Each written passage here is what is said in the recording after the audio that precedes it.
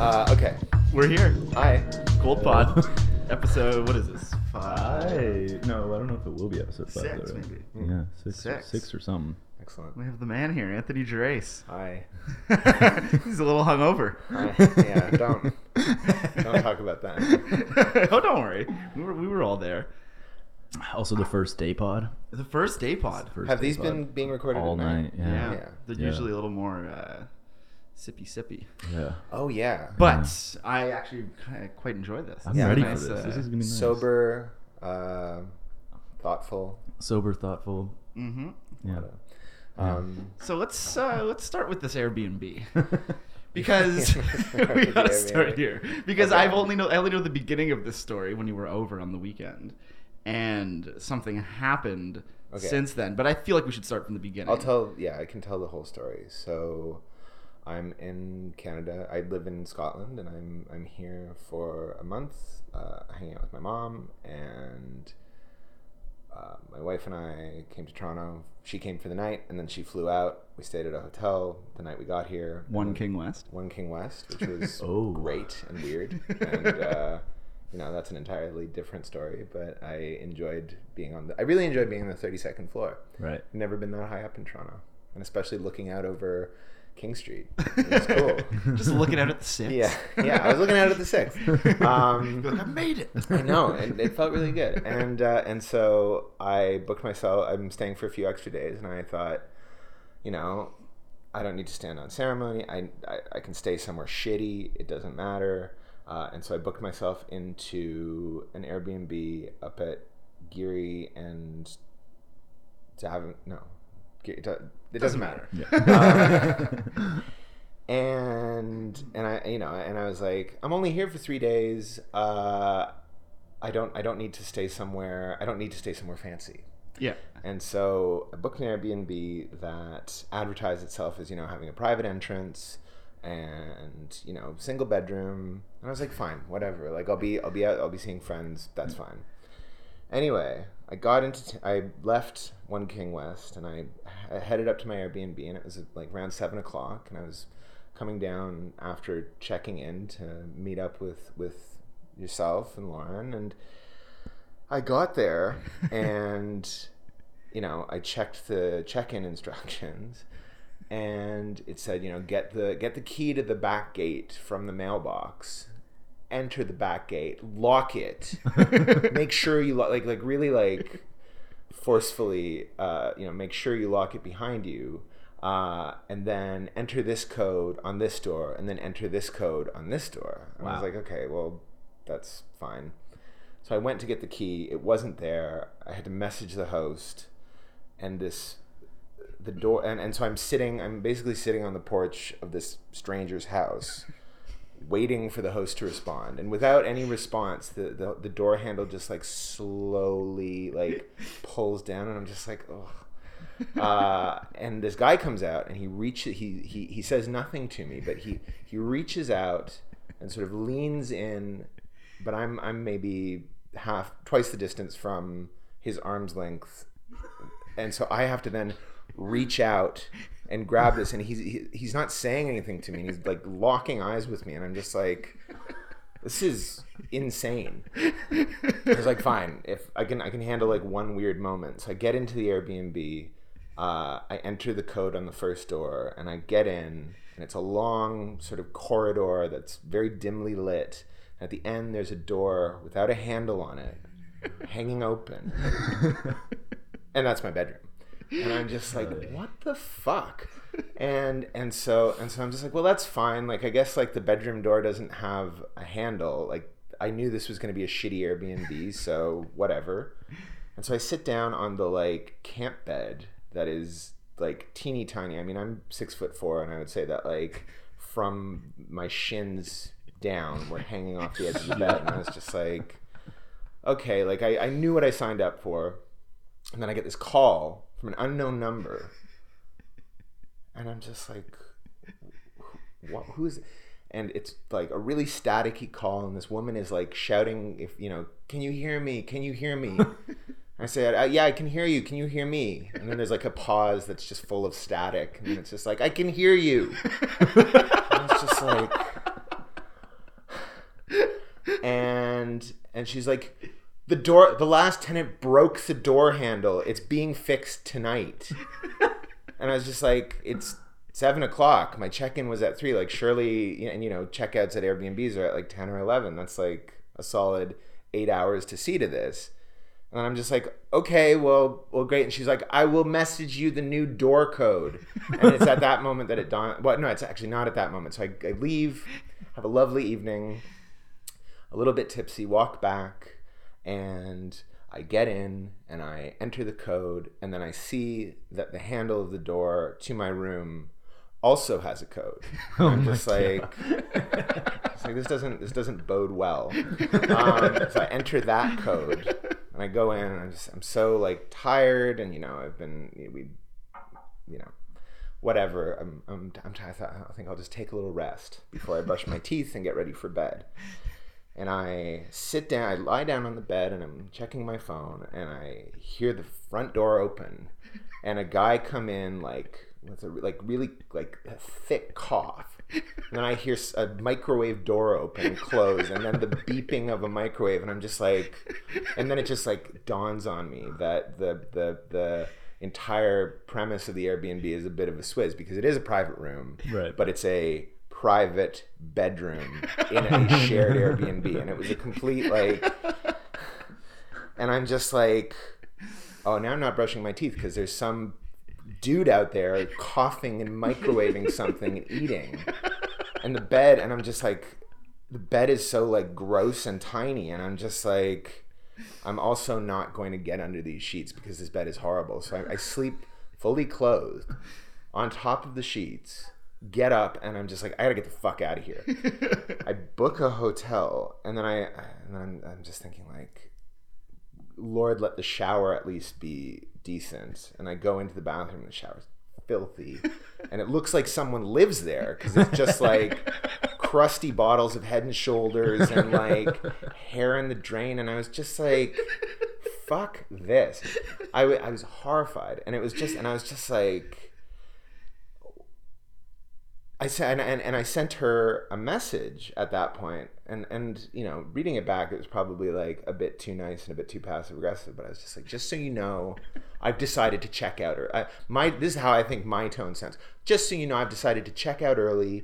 Coming into an Airbnb without a handle on the door doesn't inspire a lot of safety. And then some stranger walked in, and he was coughing, and I was COVID wary, so I've left the key in the mailbox. And of course, like, if you read that in like a friendly way, it actually sounds fine.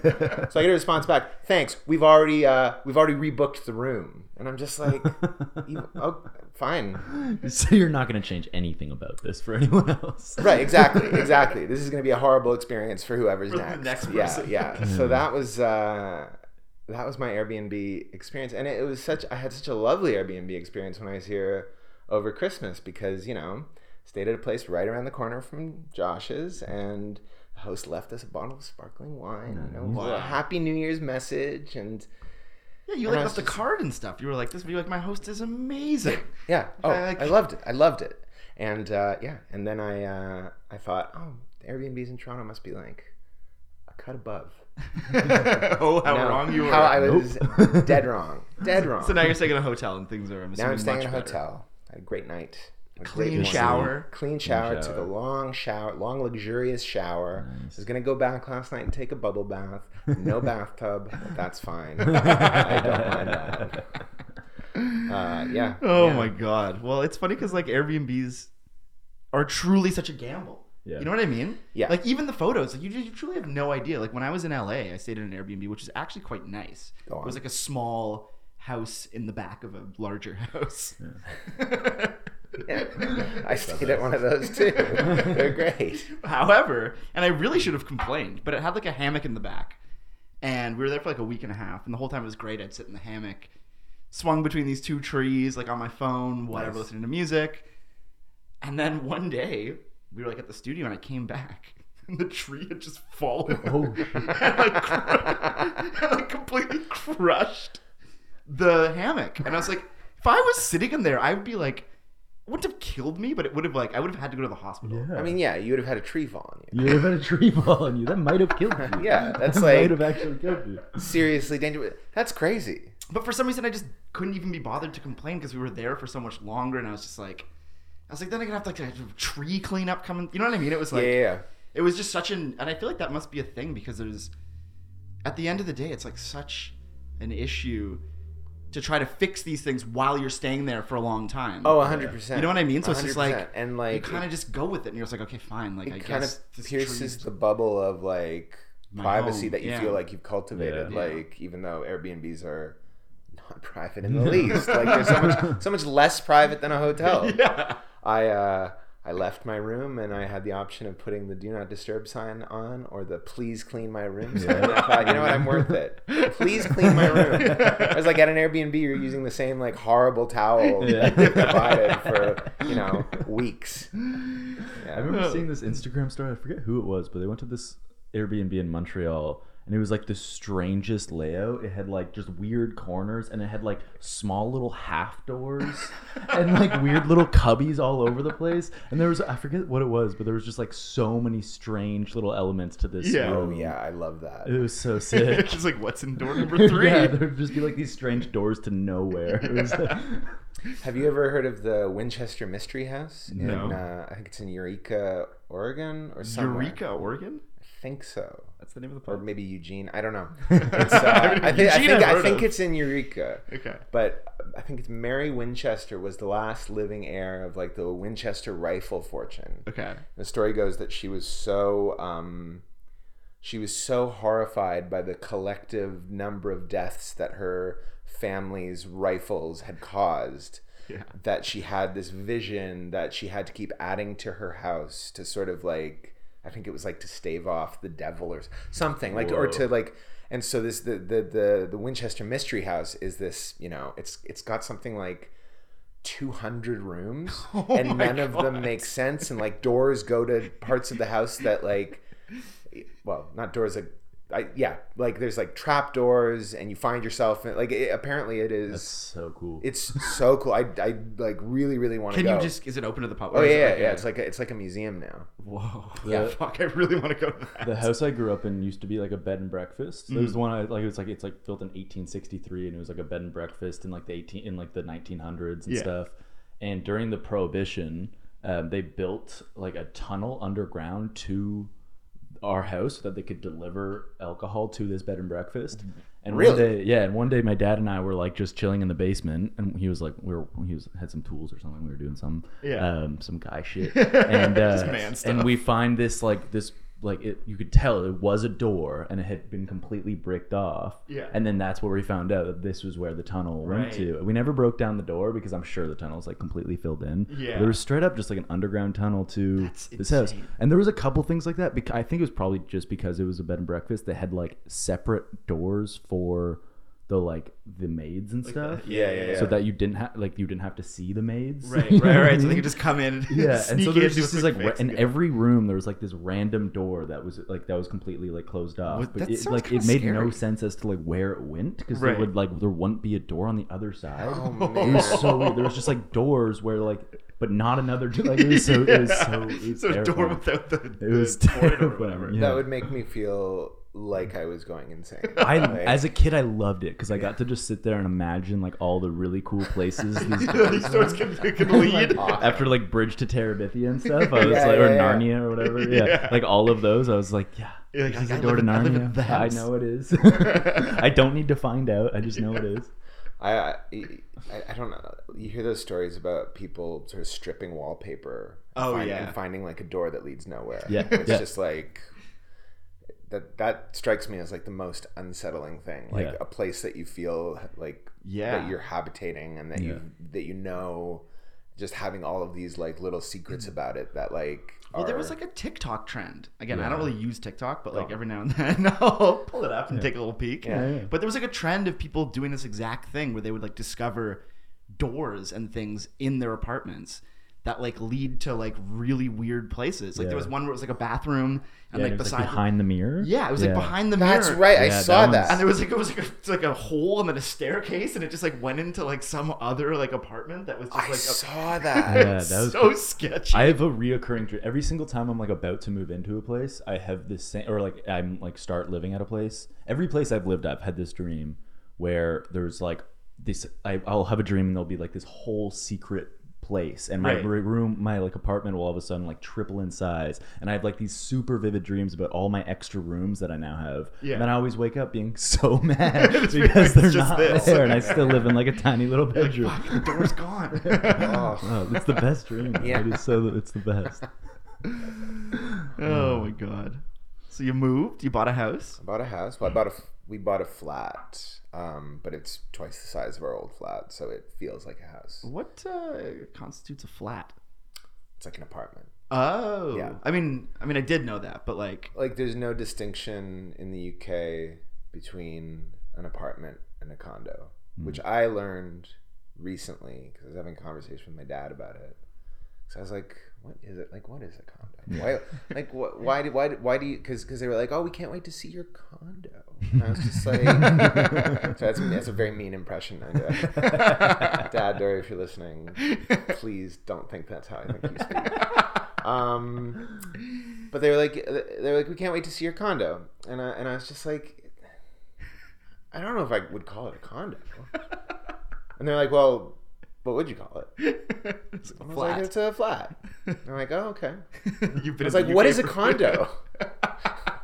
And they're like, well, a condo is an apartment that you own. And I was like, right, okay, I didn't know that. Like, it's so it's just an apartment. It's a 3-bedroom apartment. Okay. With a big living room and a big kitchen and a storage closet. And that's in Glasgow. It's in Glasgow, yeah. Scottish man. I know.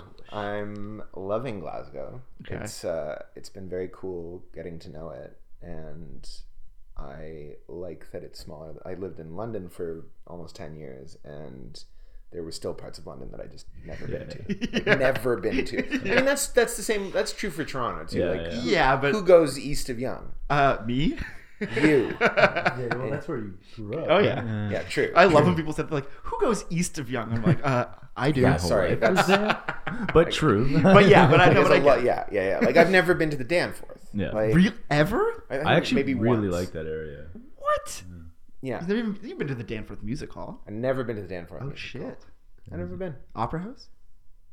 I've been to the. That's not on the Danforth. No, is it's it? the East End. But I have been to the Opera House. Okay, so you've been to the East End. I was supposed to go see Destroyer at the Opera House in 2012, and it was like a midday show. It was this weird acoustic set, and me and my friend Troy and Aileen and I think someone else were gonna go, and then we were gonna go to like a house party or like a barbecue or something. So we had to time it so that we got all of the booze for the barbecue before the show, because after the show ended, the LCBO would have been closed. Yeah. So I had like a giant bag full of beer. And I went to the Opera House and I was like, listen, like, full disclosure, I'm carrying around all these beers, but like, can I just check my bag? And they're like, no. And I was like, okay, well, what can I, like, is there somewhere that I can store them? And they're like, no. And I was just like, okay, well, what should I do? And they're like, maybe take them home. And I was like, you don't live around here. So we had to skip the show. No way. Yeah, because they were just like, sorry, no outside alcohol allowed. And I was just like, no, I'm telling you that I have it. I'm not gonna drink it, and you must have a bag check. And they're like, we have a bag check, but not for booze. And I was like, okay, and yeah, no, like they were like, wow. But it's kind of funny from their perspective, though. To think like a guy showing up to also a Destroyer show. I know. Destroyer acoustic show with like a 2-4. I know. I mean, it was. I could see their perspective even as I was like furious about it. But I was just like, just let me in, like. And I think I said it as whinily as that, like, let me in. Yeah, please, I want to see the show. Yeah, and I missed it. I always ditch it in an alley. Me too. Yeah, that's my move. Do you not worry that it's gonna get tampered? Yeah. Get tampered? Yeah.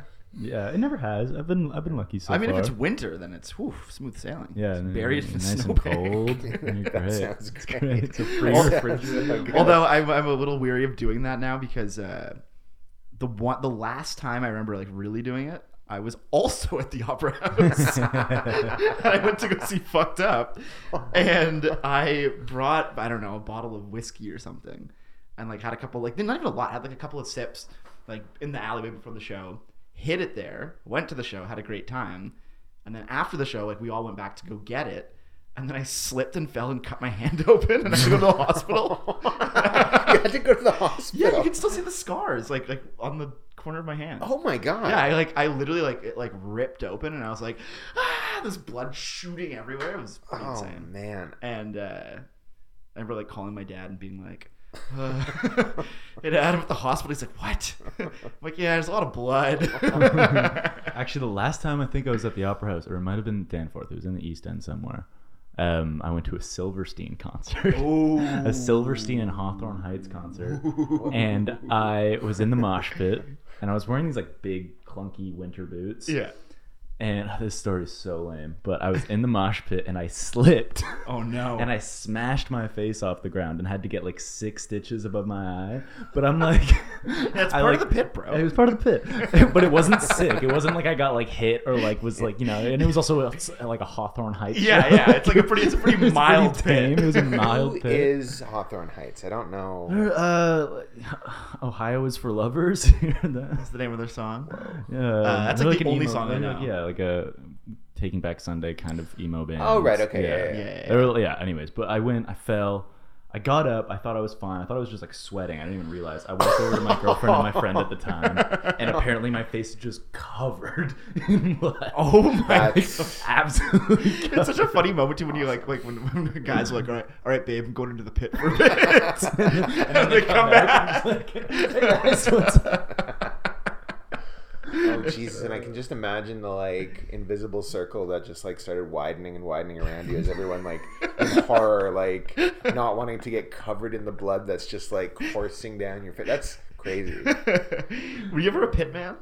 Briefly, Really? in high school, and then yeah, in high school I was really into like hardcore and emo and stuff. Yeah. Like, and London, Ontario, where I'm from, had at the time a thriving Christian hardcore scene. Yeah. I'm Oh. not Christian, but I spent a lot of time in church basements and rec centers. That was the place. Yeah. London? No, well, I mean, just church basements. Oh, yeah. Because that stemmed to Aurelia too. It was like all like church basements where I was too young for this. Like I went to like 1 or 2, but there were like every weekend there was like a church basement hardcore show. Yeah. They were so fun. Like, they were so fun. And there was like a pretty like... And it's weird to think now that like all of these bands were like 16 and 17-year-olds. Yeah, like that's so weird. That's like, the craziest part. Yeah. I like saw a video recently of like some band. I forget who it was.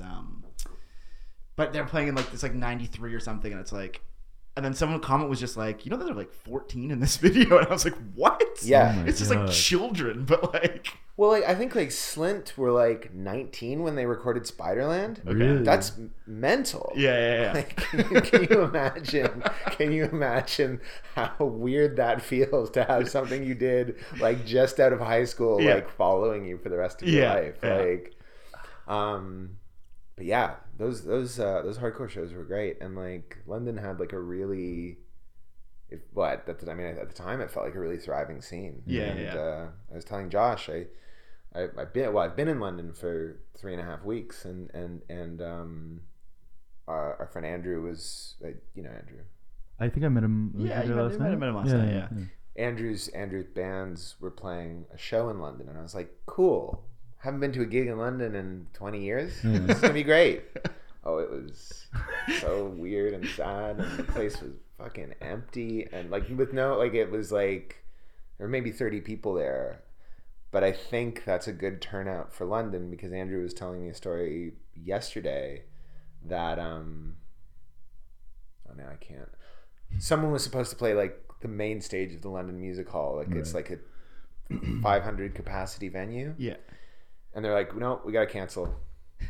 We've pre-sold 20 tickets. Like, and it's just like, It's really depressing. 20 tickets Yeah, for yeah. like a headline. Yeah, that's sad. Yeah, like, and that's it's like nothing to do with any of the bands coming through. It's just that London is like downtown London is turbo fucked. Like, it's so strange there. Yeah, you were saying it's not a fun zone. It's not a fun zone. I mean, I have my oldest friend runs a brewery out of London, and anytime I come back, he's like, "We're gonna go out. I'm gonna take you to a bunch of places you've never been." I'm like, "Cool." And he did that again this visit. Yeah. And like we went sort of east, as far east out of downtown as you can go before like starting to hit like the East End suburbs. And there's this old Kellogg's cereal factory that's been converted into like another brewery and a bar and like an art space, and like there's a big like bit of shops, and I was like, oh, this is like thriving. It's packed. Yeah. And I was just like, oh right. So I guess and then Aileen, my wife, was sort of saying she's involved in urban planning and architecture and sort of spatial theory, and she's saying like there's like a theory that like in a core that's like dilapidated or hollowed out, if you start building around it and sort of do concentric circles in, right. that's like a strategy. That's like a revitalization strategy. I thought you were gonna say if you just move east. yeah, exactly. Like you just keep moving east. Just keep sprawl. Modern cities just keep going. Yeah, like it's like an apple. Like if the core is rotten, you just eat around it. Oh my god, that's very funny. You've been record shopping while you're here. Now I wanted to ask you about this. Go on. Oh, the infamous record shop? No. I was gonna say when I first met you, you had what I would say was the largest CD collection I'd ever seen in my life. Yeah. It was CDs. Now you've since switched to like vinyl as being like collecting records, like a lot of people do and whatever. But there's been a resurgence of the CD. I've seen a bit of that. I feel fine about it. I'm never gonna. The thing I like about records is you have people over, and rather than being like, going through a CD collection, like there's like nothing a little like, booklet. Yeah, like the little booklet or whatever. Like there's a social aspect to it where it's like you flip the record, you put it on, you flip it, you put another one on, you say like, does anyone want to choose something? Does anyone? And like you get people having a look, pulling stuff out, like putting it on. I find it, and I find like the sort of activeness. Mm-hmm. There's like an inherent activeness in the way that you listen. Yeah. That, like, I mean, No, I agree. As someone who doesn't listen to records, I do agree with you though. Yeah. Because I just have the stuff. Like I have a turntable sitting in storage. I have records, but I basically use them as, like, as you can see, display. I mean, I do like that. I mean, I don't know what started me buying records again. When I left Toronto in 2012, I had like sold all of my CDs. Anything that I couldn't sell, I just tossed out, which seems weird after like. Yeah, somebody made that. No. I'm joking, I had ripped it all onto my computer. I'm joking. I know you are. But I had like a little record collection, and I loved that sort of interactiveness of it, and staring at the cover, and I do a lot of art for bands and labels, and so to see somebody's work at that size feels much more. You can really dig into it in a way. Yeah, it's way more important than a little tiny JPEG on Spotify. Yeah, totally. Like, or even just like CD artwork. Like I did a cover for a band in Osaka last year called Merry Ghosts. And I was so psyched. I was really, really happy with how the work turned out, and it went to a place where I didn't think it was going to go, and super into it.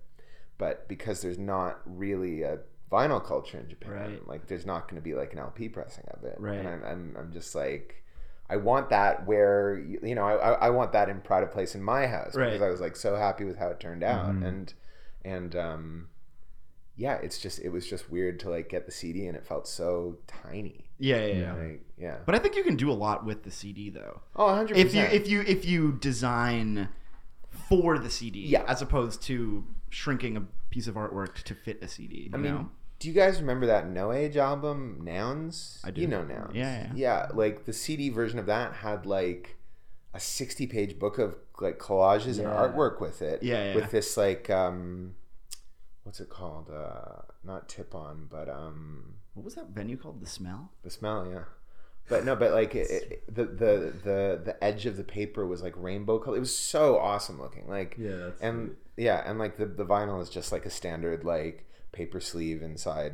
Like and yeah, so I think like when you're doing stuff like that, like and you're really like sort of making the format work for you, it's amazing. I feel like there was a couple CDs I got as a kid that had like a fold out poster Right. that came with them inside. Yeah, Those were always so fun to find that. Yeah. Just like a little bonus. Yeah. Music was more than music. When music was more than music. It was more than music. Do you remember when I called you a graphic designer once and you got really mad at me? I didn't get really mad. I just like, and I didn't get really mad. Like I just, and you know, you didn't. I was a graphic designer for the longest time, but it was always sort of like a placeholder while I like. Yeah, it's weird. Like You were like, I'm an artist. yeah, I did say that. You did say did. that. And I did. was like, sorry, man. I'm really sorry. I did, but that.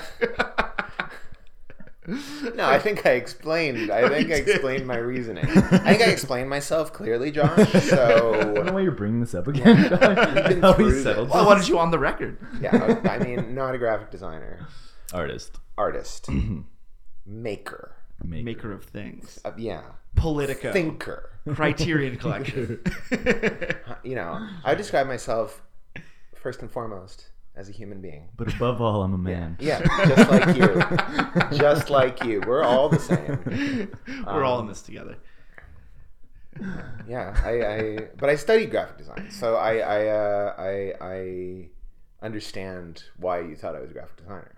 Yeah, I mean, I guess I more so knew or sort of equated your work for sale your trade, if you will, as designing things that were being put out. For sure. So that's where I kind of got that. Yeah. But I think that's not it's to my own hang-ups that were at play there because, like, I don't think of myself as that, but I know that the vast majority of how I make a living is through various versions of that. Right. I mean, the world needs more graphic designers. The world needs nothing more than more graphic designers. That's true. That's the problem. We don't have enough logos. Nope. Not enough branding experts. Nope. You know, not enough. We can't forget about creative directors either. We need those too. Creative directors, art directors. You know, all of them. The whole gang. Like. Yeah, but to be fair, despite the large majority of graphic designers that exist in the world, I am still always so surprised at how terrible most designs are for major brands. Yeah, it's like it's insane to me that there's these many people working in this field, and yet like. But I don't think that's down to the graphic design. I think that's entirely down to like the committee based decision making in huge brands, because it's crazy how like lowest common denominator so much stuff is. Like, wild. It's got to appeal to the masses. So it's, but no, I know. I know. Maybe the masses don't know what they want. Okay. Maybe it's up to the graphic designer. That's the designer's job. The designer's job is to tell you what you want before you know you want it. So don't start with me. Oh God, I remember when I was in school for design, like that was like the prevailing attitude that like you're gonna come up against a lot of people who don't understand what you're doing, but just know that you're right, they're wrong. The customer is always wrong. Yeah. Everyone's always wrong. I mean, I think there is like a different twist on that. That's true, which is just that everyone has a different take. Yeah, for sure. For sure. But like, it's a easy way to go down a rabbit hole of narcissism. And I mean, like design school, like with all due respect to, you know, all of my lecturers, like there's a lot of lecturers who are like old school, like art director or like art directors or like lead designers or whatever you want to call them, who are just like, back in the day, we read Eric Spiekerman and not Mies van der Rohe, Jan Schieshold, and like, now everyone does it on the computer. I laid out type by hand. It's like, yuck. One of the nice things, you mentioned Criterion, one of the nice things about working with them is that like, the art director that I work with there, Eric, like he pushes me into every single time we work together. He's pushed me to a place where I didn't think the work would have or could have gone, and I'm always, it's always like a very, very satisfying feeling to like get to a point beyond what your expectation of the end point could be. Right. Yeah. And I actually think that like, as much as I'm not a graphic designer, like I do need that kind of like someone being like, this is good, but it's not good enough. Right? Yeah. Like, no, you need that. Do it better. As soon as you're working for yourself, or whenever you're working for yourself, you create these endpoints. Oh, 100%. And, you know, they could be good enough to you. Yeah. But sometimes you need that little like, is it? And you're just like, well, you're getting over the hurdle of like the idea itself too. You know, you're getting over like the large product, which like is really hard for you to think about, and it's hard to come up with. But then it's like someone who has an objective viewpoint on that, and is like, I don't care where this idea came from. I don't care how hard the idea was to come up with. It's not. It's finished. here now, and it's not done. Totally. No, and like those are the best art directors that I work with. It's where it's like, love what you've done, but you can do you can do a lot better than this. And I'm not satisfied with this. And here are like 5 things that you should change. Try changing them. And like they're seeing something in you, in what you've done that like you can't see because you're you know, a bit blinkered. But it's always going to be tough though, because like once that ego gets in the way. Oh, I'm nothing if not pure ego.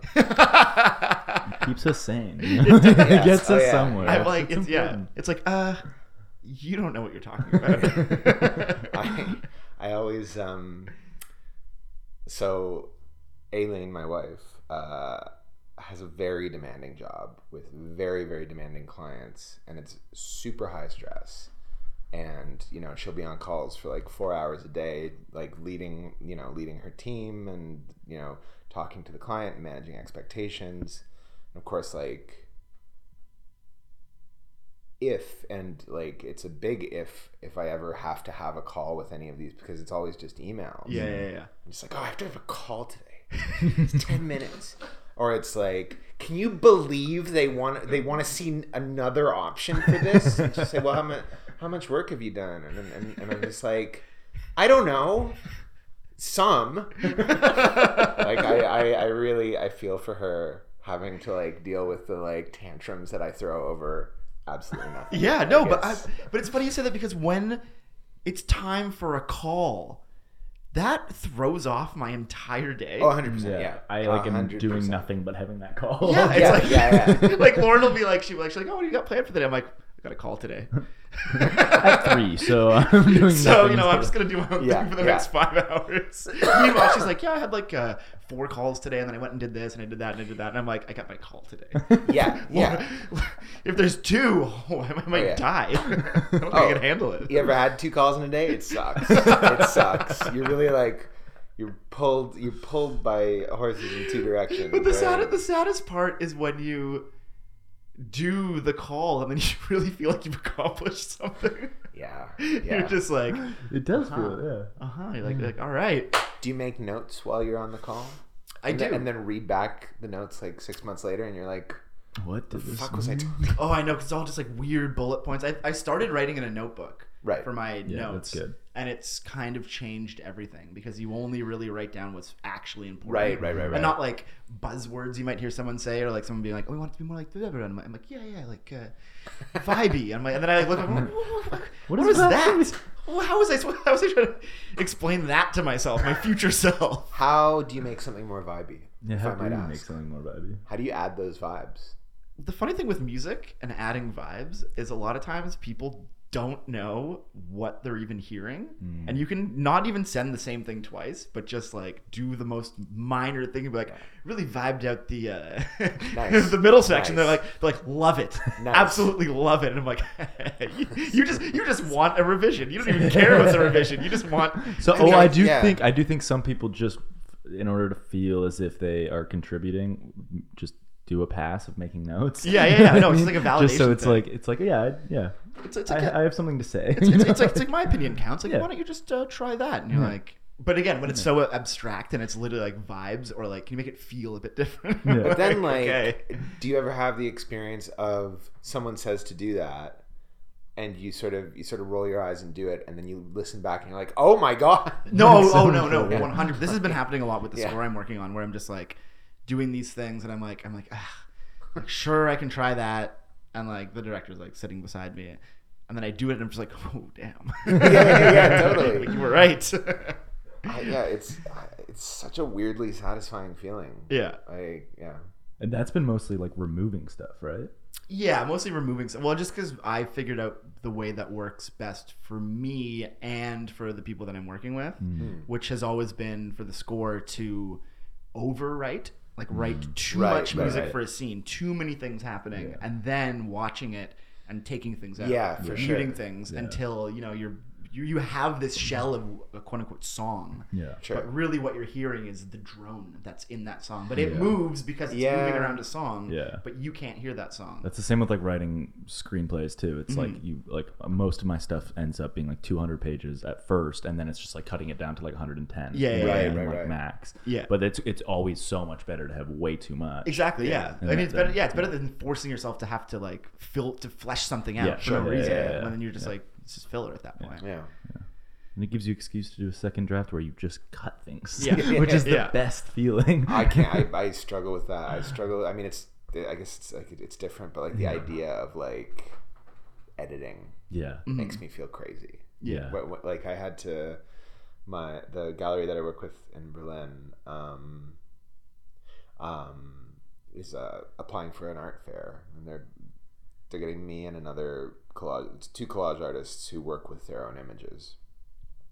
And she was like, "Can you send like an edit of 10 images and like your most recent CV, and I can like send this off?" I was like, "Sure." I was like, "I can't pick 10." And I was like, "I picked 30 images. Can you make the edit?" Yeah. And she was like, Thank you. That's great. Like, there's definitely like an edit of 10 images in here that I can make." And I'm just like, "Thank you, great." Like, but I just can't, like, I can't get that distance from it. Like, Yeah. That would be hard. Yeah, that would be really hard. Like trying to figure out which of these 10 images is the one of the ones that like stand out the best. That'd be tough. But is it not the same with Not really, because you can just tell where it's like this has already been said. Because it's like it's like all one cohesive piece, right? It's not. Oh, right, true. It's not like it's all one cohesive piece. So you know that this has already been said in a previous scene. This whole thing's been like this has been laid out for you. This emotional beat has already been hit. Yeah. So it's just like we don't need doubles of these. You know what I mean? Right, true. And Yeah, you end up just writing a lot of doubles of scenes, or scenes that are different but are doing the same thing for the story. And so that's easy, and that's fun. What's funny, the whole emotional beats thing, because I'd never even heard of this until I started working on this. I just got a thing sent to me like, here's the emotional beats, and I was like, what the fuck is this? And then I just kind of figured it out on my own. Yeah. But I was like, this is how they do it. It's like weaseling my way into something I've never done before. I'm like, yeah, I got the emotional beats PDF. Like, we're good. Yeah, we're good. We're good. Oh, I don't know if I like things when they're like that, like especially emotional things when they're like have to be laid out. That's my least favorite part of screenwriting personally, is when you have to like structure the emotion of a thing. Right. It kills me every single time. That absolutely destroys me, because it's just like this isn't Yeah. what this is. Well, but it's important though, because it when is. I saw the film for the first time without any music or Yes. whatever, you need it in a sense to I'll not read along, but to kind of like when you go back and like look at a certain scene, you're like, oh, this is what's actually happening. Yeah. Totally. Where it's not even to say that it's you can't notice it without it, but it just sometimes it's just hard to tell that, like, you just don't know if a scene is like someone's like hugging and crying. You're like, oh, are they like sad or do they love each other? Like, you know what I mean? It's like what kind of crying is it? Yeah. You want to put the Benny Hill theme over a scene where people are hugging and crying. I remember you telling Andrew and I about that, about how weird it felt to watch like the rough cut without any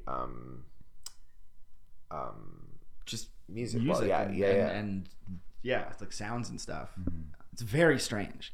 It feels.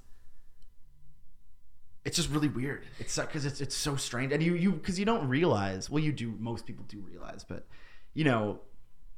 even the scenes when there's nothing musical happening per se, things fade in and out to help carry conversations and like create movement amongst like rather still images of or long shots of things happening. It's like it's fascinating stuff. Have you been digging into like film scores? Like, what have you been listening to? Mika Levy. Very cool. They're like probably my favorite. Yeah. Favorite. Just like from the what's it called? The Scarlett Johansson movie. Under the Skin. Oh man. 10 out of 10. That's the one with all the string stuff. Right? Oh man, it is just it's crazy. It truly. The first time I ever heard that was Rob Gordon DJ'd it. Oh really? And it was insane. It was just like he was like playing some, I don't even know what, because anytime he DJs, I'm like, what are you even playing? I really wanted to like, I could sense that I was bugging him. Yeah.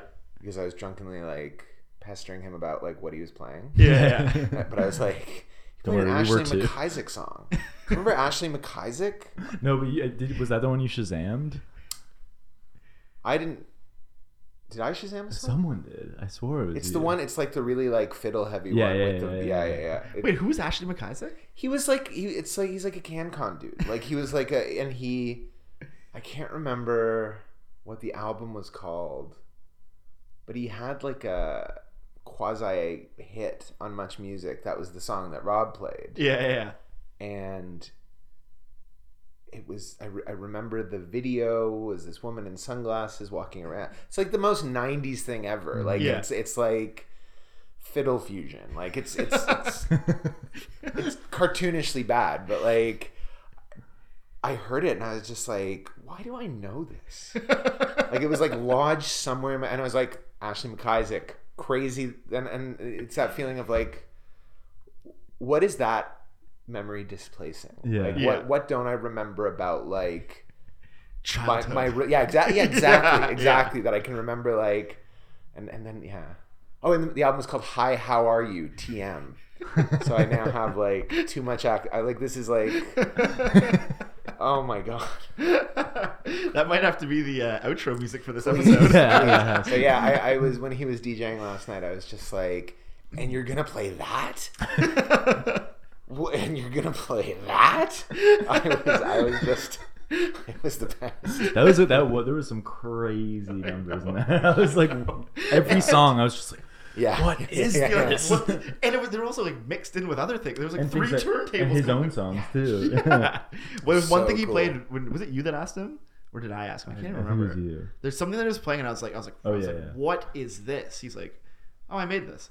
And I was like, but like what and how and where? He's like, I recorded it at Bambi's once when I was like, no one was there, and I was like, what are you talking? Like, I couldn't even figure out what he was even talking about, but I just like nodded and was like, yes. Yeah, I everybody last night was like, oh, it's Josh and Timpa and CFCF. Wait, and Rob Gordon's teacher. But like every single person who like knew was just like, it's gonna be the best night ever. I was just like, who is this guy? But he was the best. He's literally incredible. He was so good. He's actually, I think, one of the best DJs ever, because he just takes it to a level that most don't, honestly. Yeah. Where it's not about like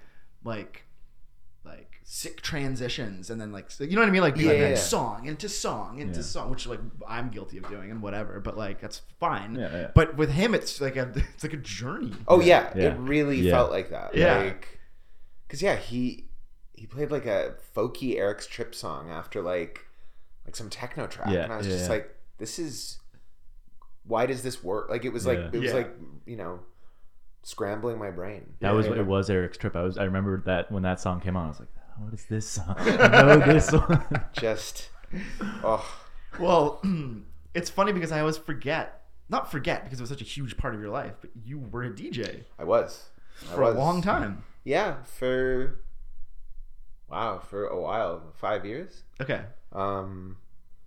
Actually, yeah. And then I sort of half-heartedly tried to do it when I moved to London, and I actually did a night with Anthony Nemeth. Really? Just one night, we DJed together in the basement of this place. Oh fuck, what was it called? Now all I can think about is Ashley McIsaac. It was a place around the corner from where I used to live in Stoke Newington, and like we kept running into each other. Yeah. And like he was just like, we should DJ together. And I was like, yeah, we should. Let's try to make it happen. And I had done some work for this company called the Lanzarote Group, who do like bookings and stuff. I've done a couple posters for them when I first moved. So I knew one of their bookers, and I was just like, do you have any venues that we can DJ at? We did, and it was fine. Yeah. And I was just like, no, I think this is over. and I was just like, because like we were playing like house and disco and stuff, and I was just like, I love all this music, but like I will never be good enough to play this in any sort of like capacity in which it's meant to be played. So like I'm gonna focus my attention elsewhere. Yeah. But yeah, but back in the day, you were. I loved it. I really loved it.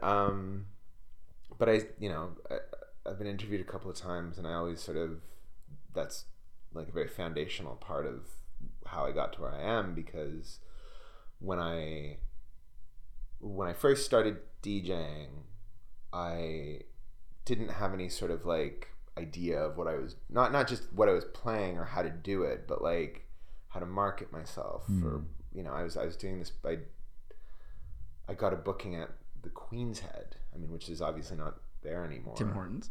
Yeah, I got a booking at the Tim Hortons. And I was like, I guess I better make a poster. I'd never made a poster before, and I was just like, okay, this is how you do it. And I finished it, and it looked insane. Or it didn't look insane. I shouldn't say it looked insane, but it was like very much like there was a drawing of me on it, and like the title of the party was in like serial killer like brush pen, and all of the like I didn't know how to use. I wasn't using Photoshop, so I was laying everything out by hand, and I was like, wow, that was like really satisfying. And then the longer I did it, and then obviously like I was booking bands as well, like and doing posters for little girls when we were playing shows. Yeah. And I realized at one point I was like, I like that part of it so much more. Not that I didn't like DJing itself, but I was just like the satisfaction of like knowing that this is working and I can like tangibly see how it's working. Was super super satisfying. Well, the early like branding, I should show you these after, or you should show Austin just some of those posters. Yeah. But they were iconic at a certain point, because it was, you had truly figured something out that was consistent. Yeah. But different each time. Right. Yeah. They were like drawing. They weren't drawings. They were like. They were So the Room Party posters. Yeah. They were iconic party. So it was, I loved doing it. Those were like formative years for me because I was young. Those were probably my first like cool parties that I went to, where it was like I was going and I was like, oh, I'm gonna go hear some shit that I've never heard before. It's gonna be a bunch of people that are like interested in art and music and whatever. And it's like, and like as a young, I was probably 18 or something when I went to the first one. Because I told you the first time I ever saw you was at the Chelsea Room. That's right. I didn't know you. And we went there, and you and Colin were DJing, and I was like, "This is sick." And then I feel like you must have even had the poster for the party like at the venue or something. I think so. And then I saw it, and I was like, "Oh, sick! Like this is." Yeah. And then I literally, it was before even just like, I'm sure you had. I don't even know if they had Facebook events back then. Oh yeah, no, we really like we did but that was like when Facebook events were like. But I mean before, because I remember literally just seeing another flyer on the street, and it was like like Friday, May 4th, like this, and I was like, oh, those. And I didn't know it was you or Colin. Like, those are the same guys. And then I remember going again, and then like that's how that. Then we ended up meeting in somewhere else. I forget. It was through Ruse Bay, right? Because Ruse Bay was like this band of like I think you're like 17 or 18. Yeah, because I dropped off a CD at what's it called? At Slinky. Yeah. And he was like, this band is doing such cool stuff. Like, you have to come see them. And it was like you and Joe and 3 other people. Yeah, my friend Nick and Jimmy. Is there someone else? I mean, I don't. I remember I got to the Luke, show. maybe? I don't even know. I got to that show because you were playing at the Drake Underground. Yeah. And like I only caught like the last 2 songs, and I was like, that was cool. and then that like quickly ended, and Pirate Rock started. Yeah, and yeah. then I was like, yeah. let's. And then I mean, obviously, we became friends. the friends that we are now. But yeah, like I really I value the experience on the go that doing those posters, and that party specifically, taught me, because like I went into DJing with no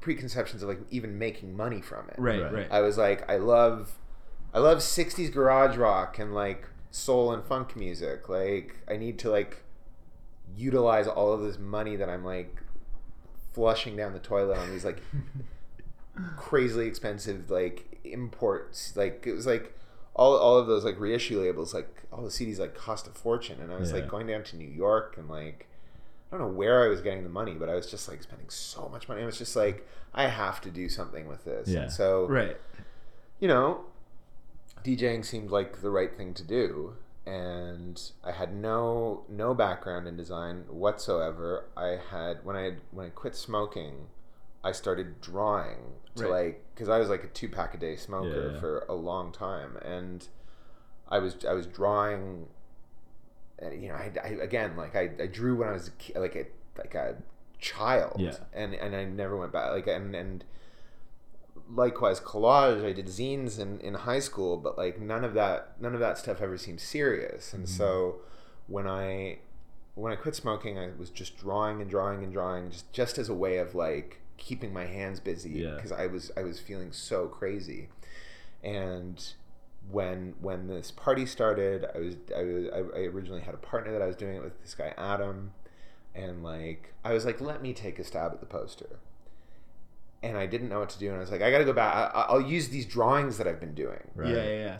And that's how that started. Right. And then like, you know, I started discovering like contemporary dance music, because like I look back on my early 20s, and I was such a fucking weirdo, because like I was like 21, and I was like, hey, have you heard the Strawberry Alarm Clock? Like, you know, ripping solo, like just like stuff that like a 21-year-old, like 21, like not with no disrespect to anyone's taste, like the fact that I was like, I have to find the most obscure folk music, the most obscure garage rock, like, and had never heard the Byrds kind of thing. Like it was real like crazy person behavior. And like, but that was the thing at the time though. That was totally, yeah, for sure. But like, you know, that idea of like only doing that and like making that like a central like tenet of your personality was like pretty weird. And like I remember, and like again, sorry I keep mentioning Andrew, but like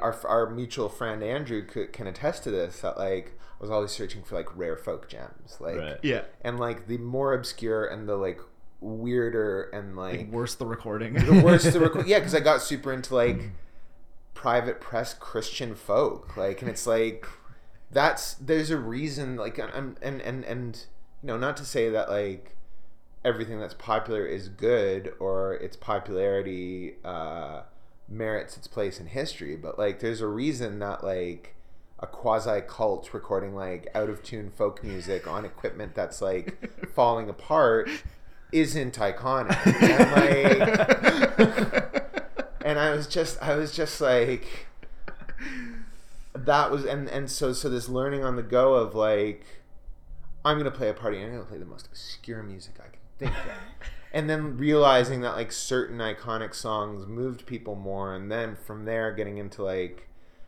post-punk and, you know, contemporary dance music and DFA and all of that stuff, and then like from there like moving to a bigger venue, realizing I can make money off of it properly, and like booking bands to play, which I think was part of the reason that I started booking gigs. And it was a real like, and I think all of that happened in the space of a year or a year and a half. Like it went from like I'm gonna stumble through making a poster to oh no, I have like defined a visual identity, defined what this party is, defined my role in it, and defined how I like mediate that role through the people I get to guest. Because Adam and I had a falling out. He didn't continue the party with me, and so I wanted to have fun while I was there. So I was just like, I'll get, you know, I'll get guests in, and the guests I got in were sort of people who are transitioning from being promoters or DJs or party people to people who had businesses, and like watching how they worked was also really was a real education. Yeah.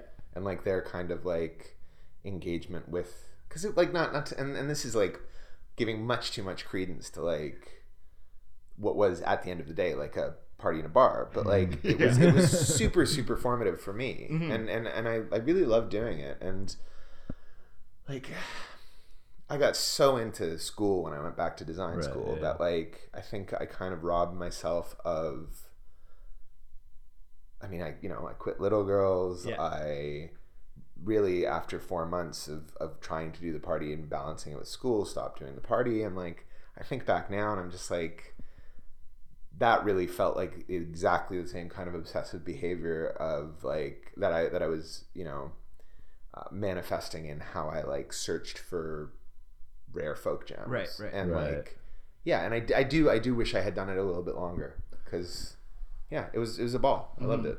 I think it ended just in the right amount of time, to be honest, because it was like things were kind of changing at that point too. Yeah, that's true.